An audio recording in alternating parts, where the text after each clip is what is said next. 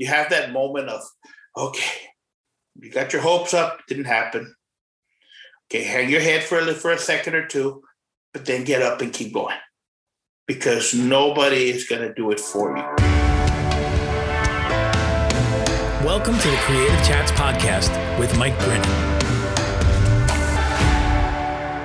Welcome, friends, to another episode of Creative Chats. It's the podcast for artists, makers, and content creators, where we talk about creativity, the creative process, and story. I'm your host, Mike Brennan. You can connect with me over on Instagram. I'm at MikeBone, and you can check out my work on my website, which is mikebrennan.me. Also, I'd love to have you join us as part of our community. It's a free Facebook community called Daily Creative Habit. Simply go to dailycreativehabit.com, request to join our group, and you will be among a throng of creatives with all sorts of expressions, writers and visual artists, and even content creators. We would love to have you there if you're someone who is raising your hand saying, I want to be more consistent showing up for my creativity and craft.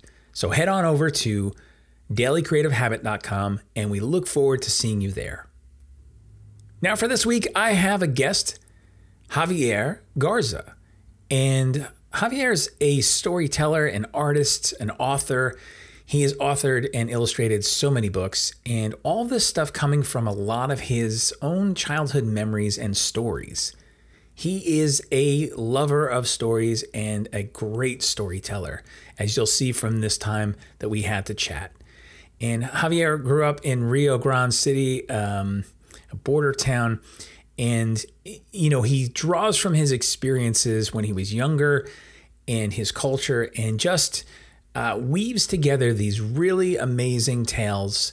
And he shares not only what those stories are, but why they're important to him and his process in learning how to tell these stories and learning how to illustrate. And just really some great words of wisdom and encouragement for anyone else who might be thinking, hey, you know what? I think I have a book in me, or I think I have a story that I want to tell. I know you're going to enjoy this interview with Javier. So without further ado, here is my creative chat with Javier Garza. Well, Javier Garza, welcome to Creative Chats. I'm excited to talk to you today. Thanks for joining me. Oh, thanks for having me. I would love to do this. Yeah. So before we get too deep, because I know we're going to get into some really great stuff as far as your background and your art and just all the amazing stories and storytelling you do, but give us a little bird's eye snapshot of who you are, what you do. Well, my name is Javier Garza. I was born in McAllen, Texas, and raised in a small town called Rio Grande City. Lived in Edinburgh for a few years before moving up to San Antonio.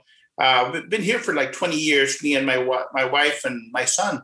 And, one of the things that I always like to tell people is that, growing up, I grew up my whole life surrounded by storytellers. My grandfather was a storyteller. My grandmother, my dad. Never met my great-grandfather, but everybody tells me that he was an awesome storyteller.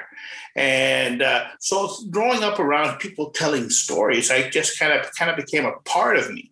And it's one of the things that I love to do. I love telling stories, whether it be through pictures or through the verbally telling stories or just writing stories down. Kind of like everything I do is kind of aimed at that purpose, to tell a story. Mm-hmm. Yeah, I love that. As a matter of fact, I consider myself kind of a storyteller too. I say that I am a creator and communicator telling stories on pages and stages. Awesome. So I definitely get that connection with stories and the importance, even as a kid, just so many stories that inspire you and teach you and give you context for things, right? Mm-hmm. Amazing. What were some of your favorite stories growing up? Well, growing up, I tell people, I grew up hearing Mexican folklore like Llorona, the Vanishing Hitchhiker, stories like the Chupacabras, and stories, kind of spooky stories. Another thing that I grew up with were comic books. I tell people I learned how to read because of comic books. I would see the pictures on the page and I could kind of figure out what the story was when I was a kid. But of course, I wanted to read it. And I would tell my my dad and other adults to read it to me, but I really didn't quite trust the interpretation they were giving. It's like they were in a rush. Oh yeah, it's over. I was like, no, that can't. No, this has to be more than that. And so I would. I learned how to read, and honestly, I learned how to write, and I also truthfully, I learned how to draw from comic books. So they were a big influence on me growing up. And I tell people, once I got paper, one of the best things they gave me as a kid was because I was always very active. I wanted to do stuff. So they gave me a box of crayons and a whole bunch of paper bags, which I tell kids today, once upon a time, there was a thing called the paper bag that when you went to the grocery store, they didn't give you a bag made of plastic. It was a paper bag, and they look at you kind of like weird. But so I would draw on all the bags, everything I could get my hands on, I would draw. And I tell people, my dad, bless his heart, many a times he took his lunch for work in a paper bag with pictures of Road Runners and Batmans and all kinds of stuff on it. He never complained, mind you, but I'm sure his friends at work had to give him some kind of ribbing for it, Yeah, that's awesome. So in your own storytelling as a kid and stuff, right? Was there something that was driving you to do that? Or is it just because you love stories so much that you want to just be a part of that? Well, growing up, I just love to tell stories. I remember, I don't remember any of this, but my mother would tell me, because she used to work at a convenience store. And she said that when my dad would go there to pick her up, and I'd be there, and I was little. I don't know how old I was, but I was very little. And she would tell me that the cashier lady that was there, she would just start talking. I would start talking to her, telling her all kinds of stories and stuff. I have no idea, something about a rabbit, which I have no idea what that was. But then growing up, I always just loved to hear stories, loved to tell stories. It wasn't until I guess I must have been maybe 18 or 19 that I really started thinking, about the idea of telling stories myself. And I did that for a few years, just telling stories. I would write down stories and tell them. And then a writer friend of mine, David Rice, told me one time, instead of just telling your stories, you should really write them down, which was in itself, I tell people, was a whole other learning experience. I knew how to tell a story, and I knew how to write, but to combine the two, because sometimes something you say in a story doesn't quite translate the same way when you write it down, and vice versa. So it was a whole learning process for me. The whole thing, just writing and illustrating everything, I had to relearn a lot of things that I thought I knew. Yeah, but yeah, that was kind of like how I kind of got started. I did not start off when I was 14, 15. I didn't ever think that I wanted to be a writer, to write. It was just not something that I ever really thought about. I love to read. I was a library kid.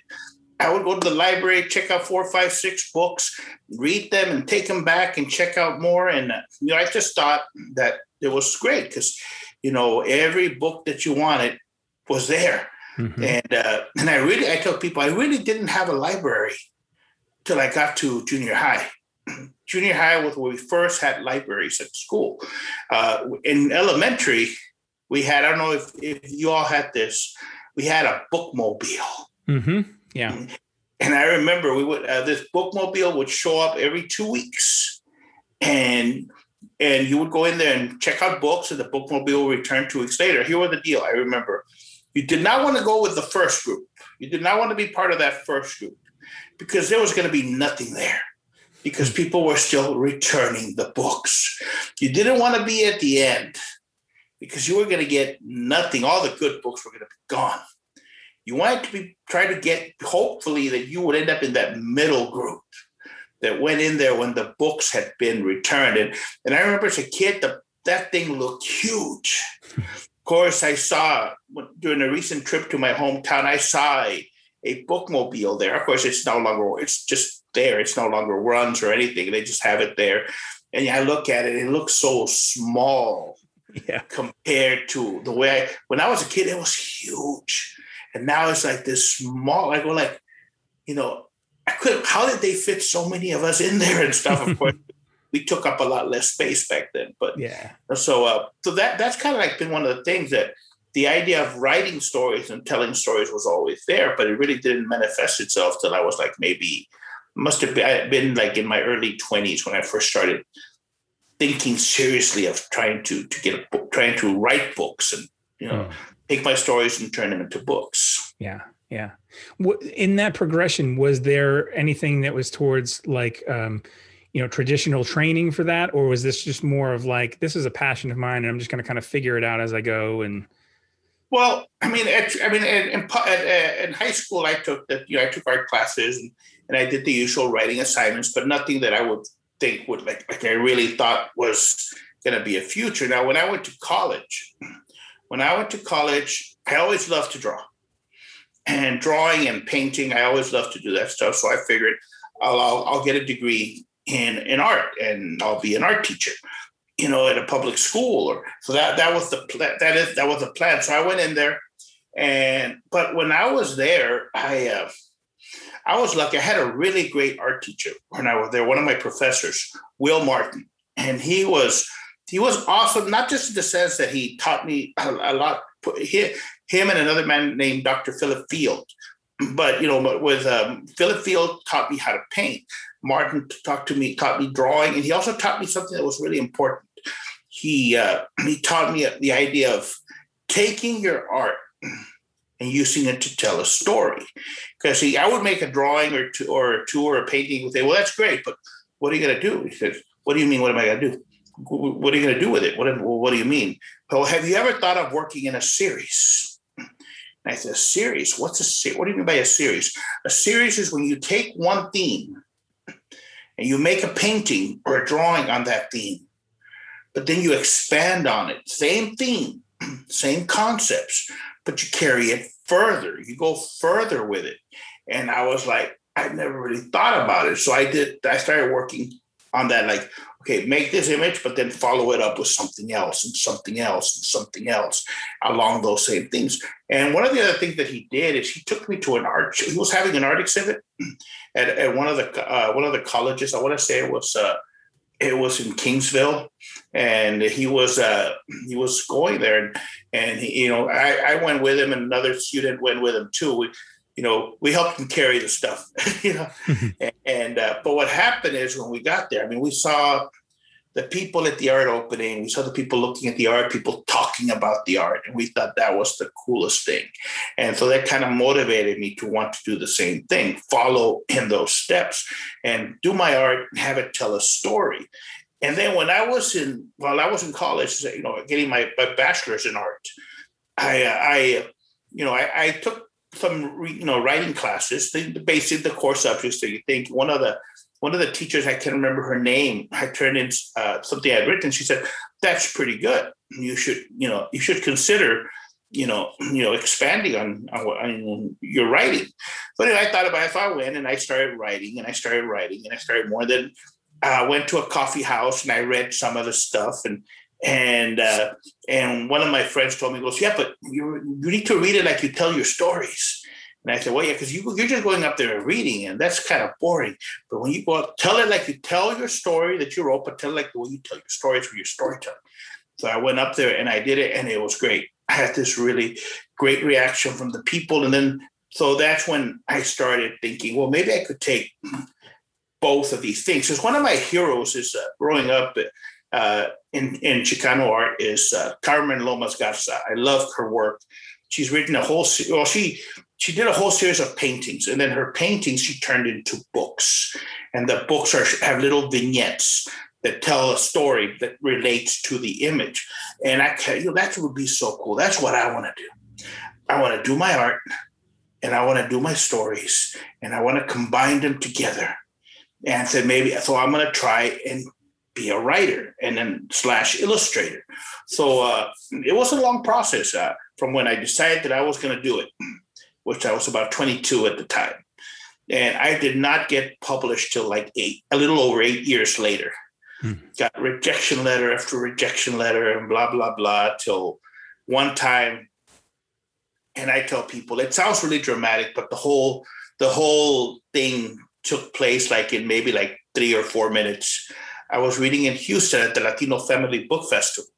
And my friend Tony Diaz had booked me to read at the Latino Book Festival.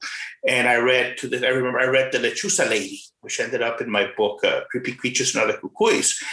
And it just so happened that Dr. Canelos was there. He was the president of Arte Público Press, which was the oldest, largest publisher of Latino literature.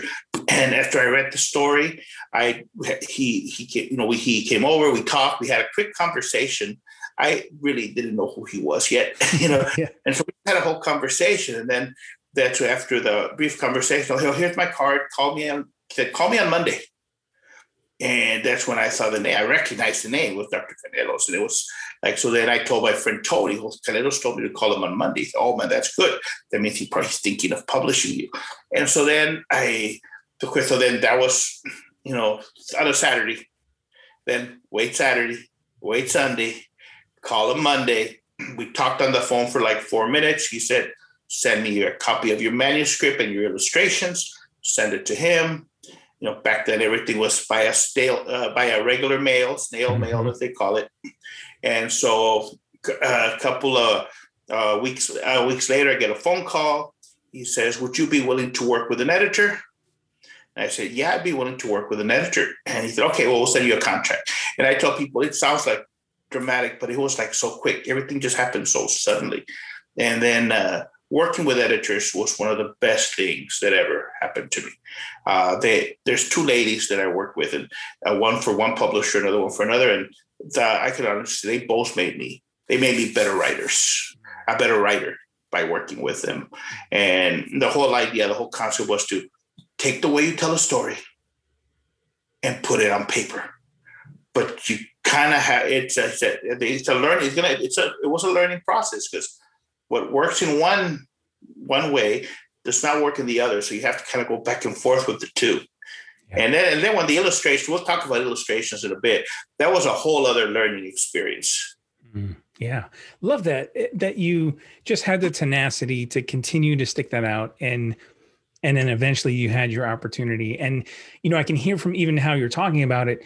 You didn't sit back and wait for something to fall in your lap. You were engaging in things. You were storytelling. You were looking for what was possible, and while still scanning the horizon for what you were hoping was going to happen. Right? I mean, well, yeah. Well, the thing with me and some other friends of mine, I tell people we would drive like 200, 300 miles to go read at a festival for like 15 minutes and then drive. But you were just kind of getting your work out there, and so that people would hear you.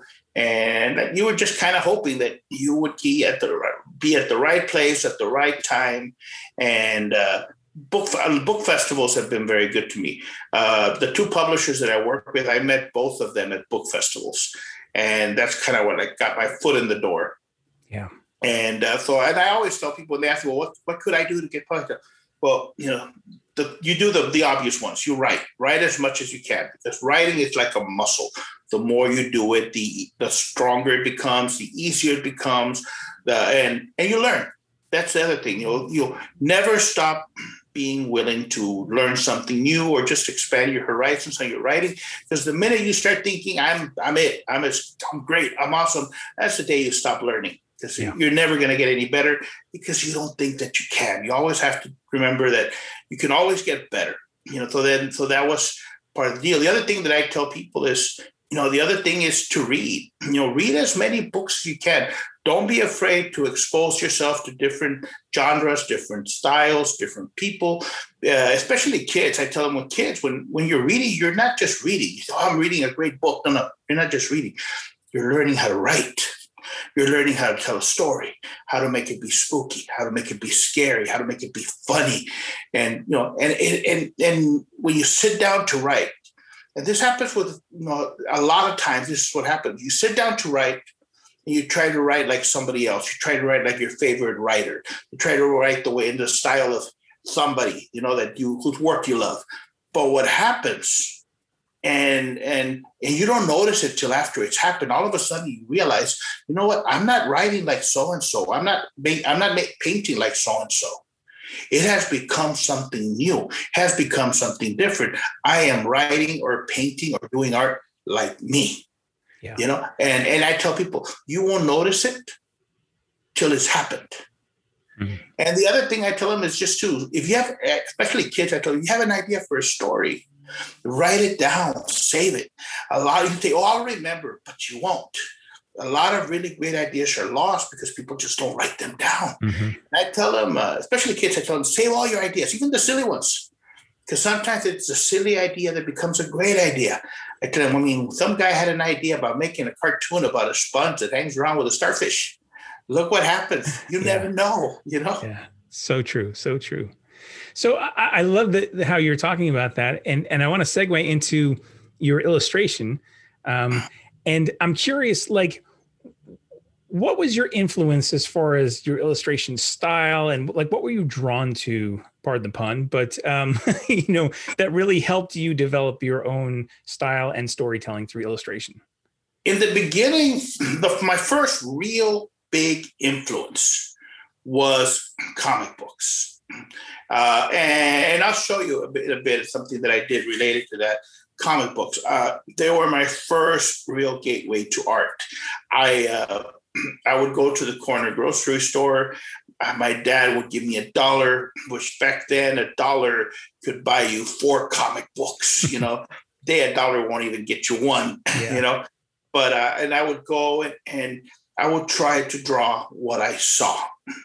And to this day, comic books are a big influence in my art. Later on, as I got older, other big influence were artists like Carmen Lomas Garza, Cesar Martinez, and Luis Jimenez. And what made them important to me was that, I see the work of other artists. But then one of the things that made it really real for me was like, I looked at this artist, and first of all, they had the same last name as me, or they had a Hispanic last name like me. And they were from Kingsville. They were from Laredo. They were from El Paso.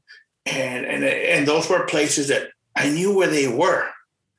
I'd been there, So that became like a really, this thing, okay, they're not that different from me, their growing up experience was very similar to mine, growing up along a border town.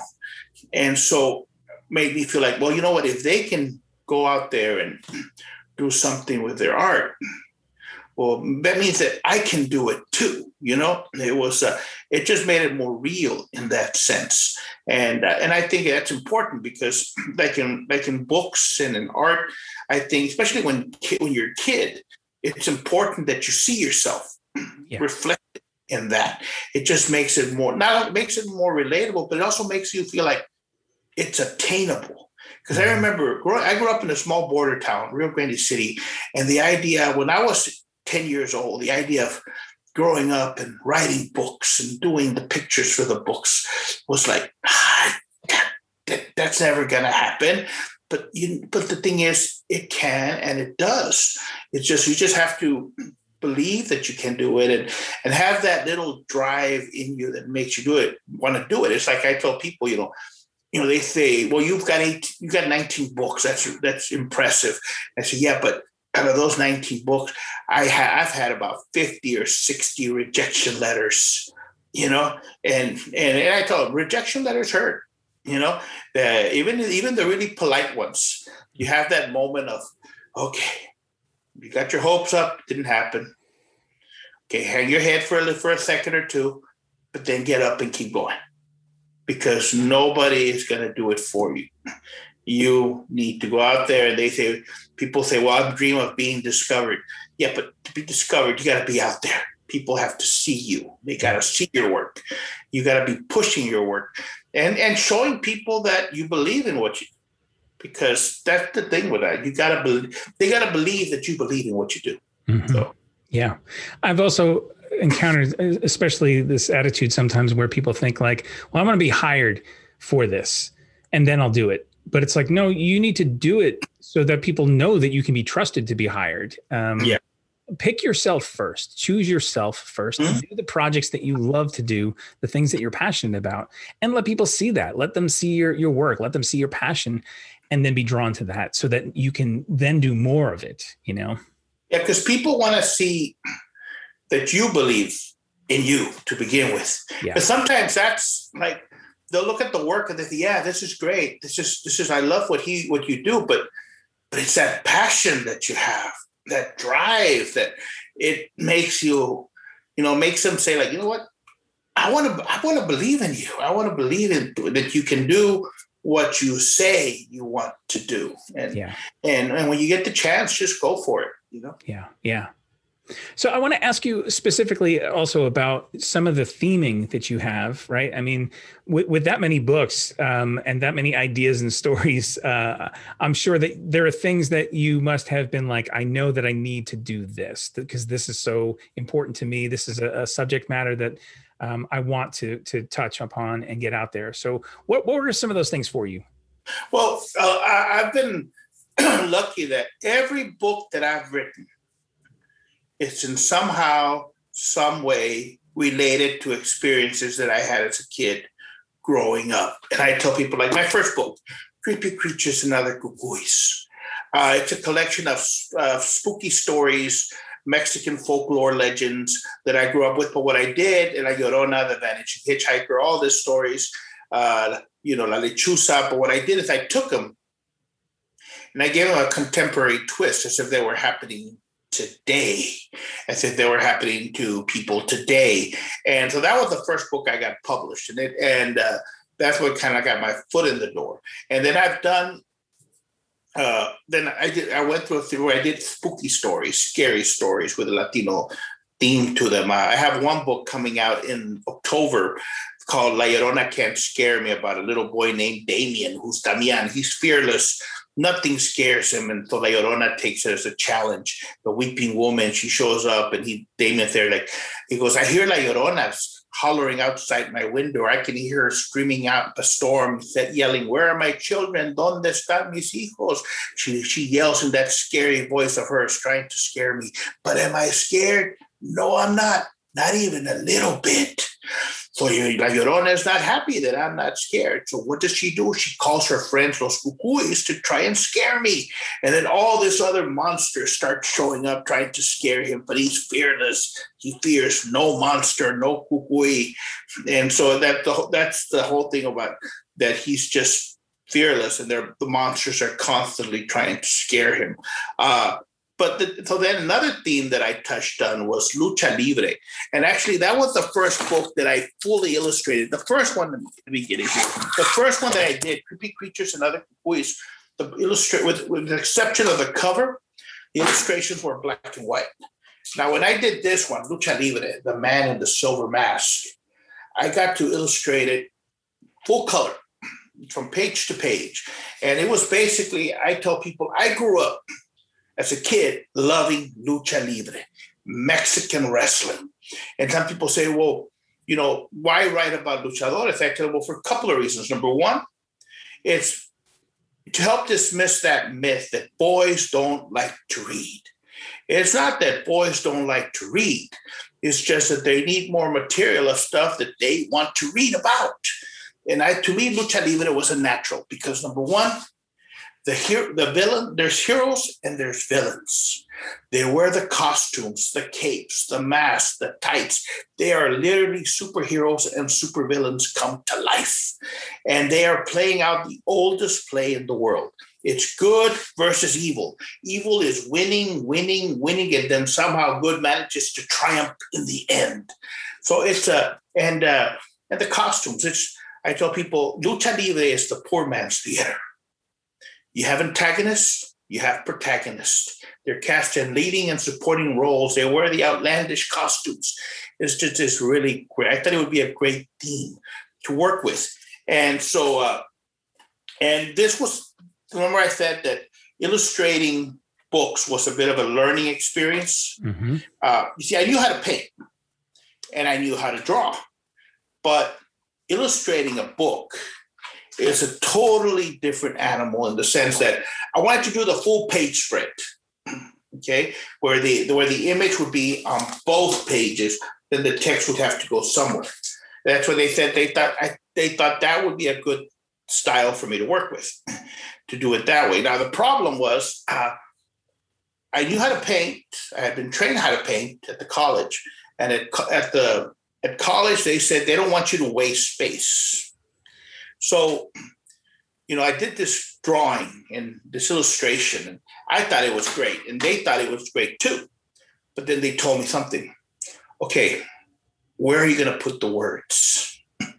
And I said, what? He goes, the words. I mean, this was one of the pages. He goes, you got this really great images here, but this is going to get this part's going to get covered because the words have to go somewhere. So that's when they taught me that in illustration, if you're doing that style of drawing, it's okay, even though it goes against every nature of you that you've been taught when you're doing illustration. This big gap, like here, part of me would be tempted to put a coffee table with some stuff on it, or some kind of bent. Said no, just leave it blank. Like you can put stuff, but something minimal, something not important, because that's where the words are going to go. So that was like a whole learning experience for me. Like, a real dramatic image on this side. The other side is just kind of plain with just little sparklies here and there. But because that's where the words were going to go. So that was like a whole other learning experience. And of course, the rule for the way I illustrate books is the same rule that I use when I do the same rule of when people do comic books. Exaggerate everything. Yeah. Dramatic color. And like this one, when I did the cover for this one, the original illustration was a lot less calm, a lot more calm. And then they said, we like the image, but it needs something. So what I did is I just pictured them as if they were going down a roller coaster. And they reach the top and they're about to go down. You see their hair flying all over the place. You see the angle and the way his eyes are looking. They're going down. So trying to let him where they're at the top and then they're going to go straight down. So that was a whole other learning experience that I had to kind of go through. And now it's like I'm very conscientious about it. Like when I'm thinking, okay, I always keep in mind the words. And one book that I'm really proud of is this one called The Great and Mighty Nico. I did several on the Lucha Libre theme because I have a love of comic books. And I wanted to do a bilingual counting book, but I wanted to do it in such a way that it would look like a bilingual book, but counting book, but also a comic book. So I did this whole with word balloons. I want word balloons, and I want the big splash and the words. And I said, I want to, make it. I wanted it literally. It's a page here where for it to look like a comic book. And so this was like about a year and a half working on this to get it to where it would look the way I wanted it to look. And so it was just this whole thing with just exaggerating everything, going with the odd perspectives. And so that's been kind of the things. I did the Cucuys, I did the Lucha Libres. I was doing primarily picture books, but then I started to, somebody mentioned to me, one of the editors said, well, your short stories could become young adult, not like novels. And like that novel, the idea of writing something like that never even crossed my mind. But then I said, well, if I'm going to do one, I'm going to do it on a theme that I love, which is Lucha Libre, which is what brought me to Maximilian and the Mystery of the Guardian Angel. And I tell people I worked on this project for 5 years before it was ready. And I tell people it's a young adult book / Mexican soap opera. It's like really, like I said, going back to the theme of exaggerate everything. The theme of Maximilian and the Mystery of the Guardian Angel, there's a boy named Max, and he loves wrestling. He's 11 years old. He loves wrestling, always has. His favorite wrestler is the Guardian Angel, whom has been wrestling since before Max was even born. But what he doesn't know, what nobody in that family knows, is that the Guardian Angel is really his great uncle, who everybody in the family, from his mother to his dad, his aunts, uncles, they all believe died 37 years ago in a bar fight in Monterrey. But all this time, he's been living this secret life as the most famous masked wrestler in the world. And then one night at a wrestling show, they discover that he's alive and that he's there. And they try to figure out, well, why did you leave? Why did you do this? And there's a whole backstory to him. But at the same time, like Max is excited because, this is his great uncle, who's the Guardian Angel, his favorite wrestler in the whole wide world. By blood, that makes him lucha libre royalty. But he can't tell nobody because it's a secret identity. And the other part about it is that, you see, the uncle created this character, the Guardian Angel, who's perfect. He always does the right thing. He is a hero. He is perfect.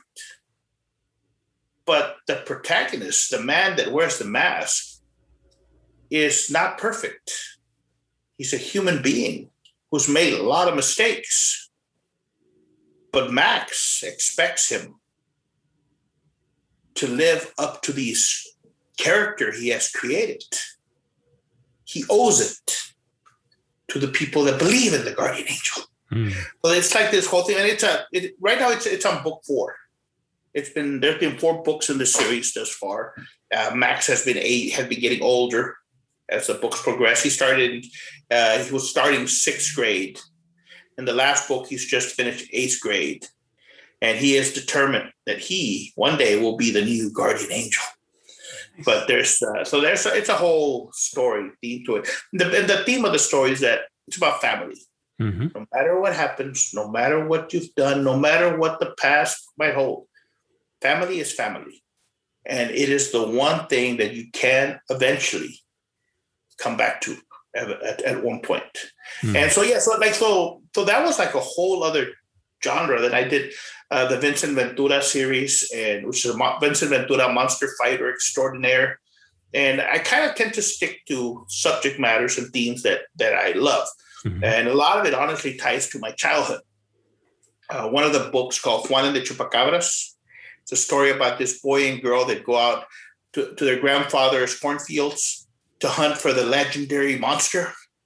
And that story is very loosely, and because I exaggerate a lot of things in the story, based on something that happened. Me and my cousin Bobby, and we would stay at my grandfather's house. After he went to sleep, he would tell us all the stories about monsters. And all the monsters always lived in the cornfields behind his house. And so when Grandpa would go to sleep, we'd go out there. We'd sneak out and we'd be in the cornfields, and just our imaginations just ran crazy in there. Because and I tell people, you're a kid. The corn stalks are bigger than you are. When the wind blows, they brush against each other. They make all kind of creaking sounds. You'll hear an owl in a tree, or maybe a coyote howling somewhere, and your imagination just runs wild. When you're there. Yeah. And I love that you're tapping into things that are like specific to you, but also universal to others' experiences. And I think that's what great stories do, is they draw you into those things and they give you a sense of familiarity, but also adventure at the same time. And it draws you into want to know more. I would love to know, like, if somebody who's listening right now to this podcast and they're like, you know what, I so resonate with this whole idea of storytelling, or I want to write books, or I want to write and illustrate books. Maybe we could just like close our time right now with just some advice that you may have for someone who's in that position and they're like, but I don't know what to do next. Like what is something that was so instrumental for you in this journey that you would be like, you know what, this is a piece of advice I want to pass along? Well, like I tell people, the experience is different for everybody. The way if somebody gets published, the way one person gets published is different from the way another person gets published. I tell people there's some people that, it takes years. It took me 8 years. There's some people that it happens so fast that it's unbelievable that they themselves can't believe it. Some people are self-taught. Some people go the college route. Now, to me, college was important because that's really kind of like where I found myself in the sense of like the art and the stories. And also because I was surrounded by other people that had the same dreams. They had the same aspirations. They wanted to do art. They wanted to write stories. They wanted to do all these things. And we kind of fed off each other, because you need to have that motivational group to keep you going. A lot of those road trips that I made to going to book festivals and other places, I made it together with other friends of mine. And, they've also gotten published. René Saldana Jr. got published, and other people that that got published that were part of that whole group. But the thing, what I would tell them is first and foremost is, especially if you're just starting off, is write as much as you can. Don't be afraid to share your story. Because here's the thing I tell everybody has a story. And when you go off and you read somebody's story or you listen to somebody tell you their story, you know what he or she just said? Her story or his story? That's my story too. I have a story. And you take that story and you write it down. Because one time a person asked me if about being a writer, they asked, what's the best thing about being a writer? And I said, okay, seeing your book published is cool. That's really great. Book signings are awesome. Listening to somebody hear your stories, that's great too. But the best part is that basically you're creating something that's going to outlive you. In 10, 20, 30 years, the 40 years, the writer could be gone. But that book is still going to be in a shelf somewhere. Some kid is going to go get it. They're going to read it. And they'll be inspired, hopefully, to write their own story. And it just keeps going. So I tell people, write as much as you can. Just say, because that's the hardest part for a lot of people. It's like, you have a story to tell, but you need to find, there's always going to be a reason not to do it. Oh, I got too much work. I got too much this. I got too much that. You just have to force yourself to sit down and do it. And I tell people, whether it's to be published or not be published, whether that's an aspiration for you, doesn't matter as long as you write. You say, write it for your kids, write it for your grandkids. So that way, you're leaving something behind of who you were. That way, you're not just a photograph.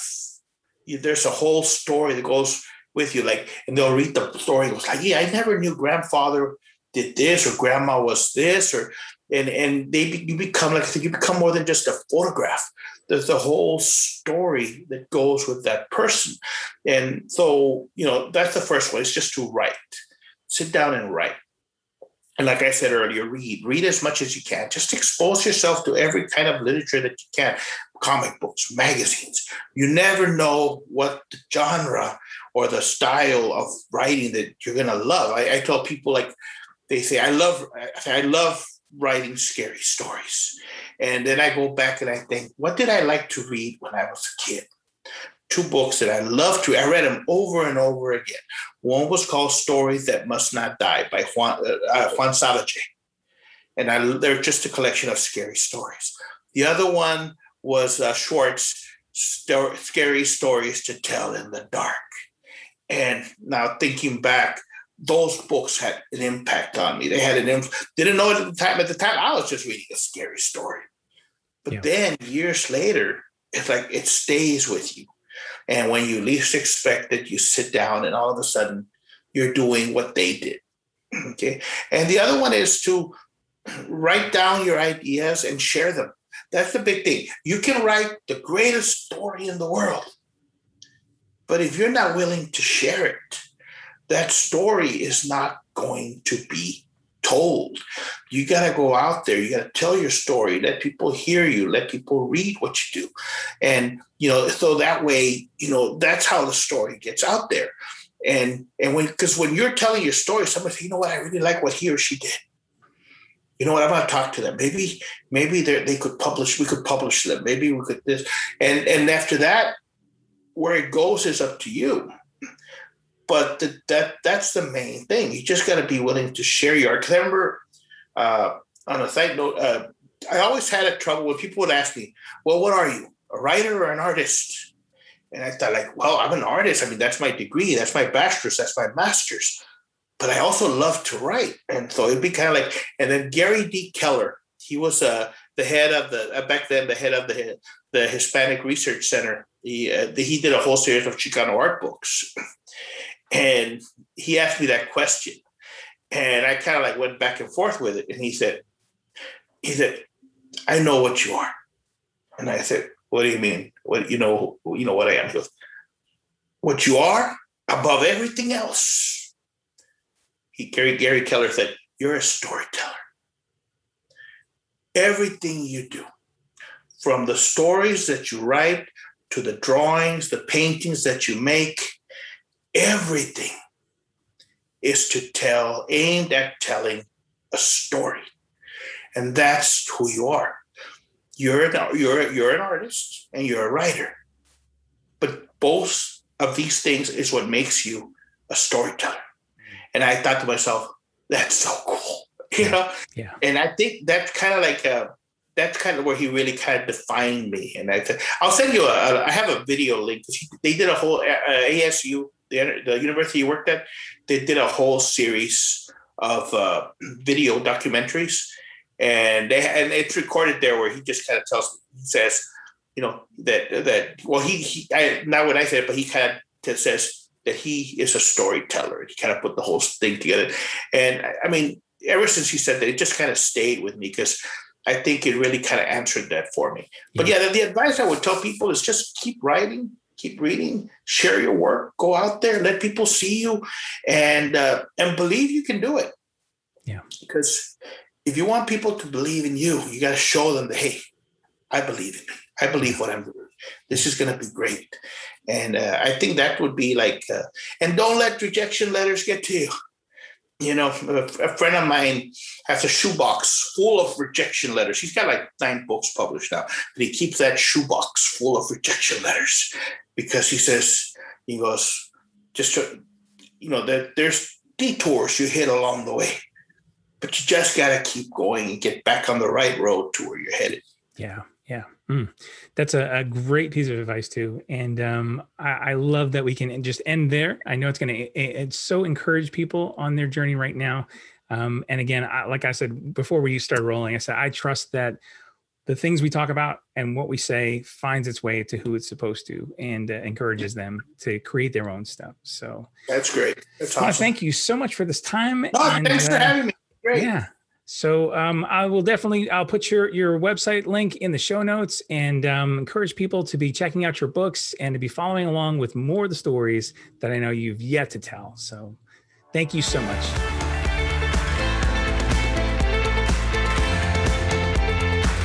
Thanks for listening today.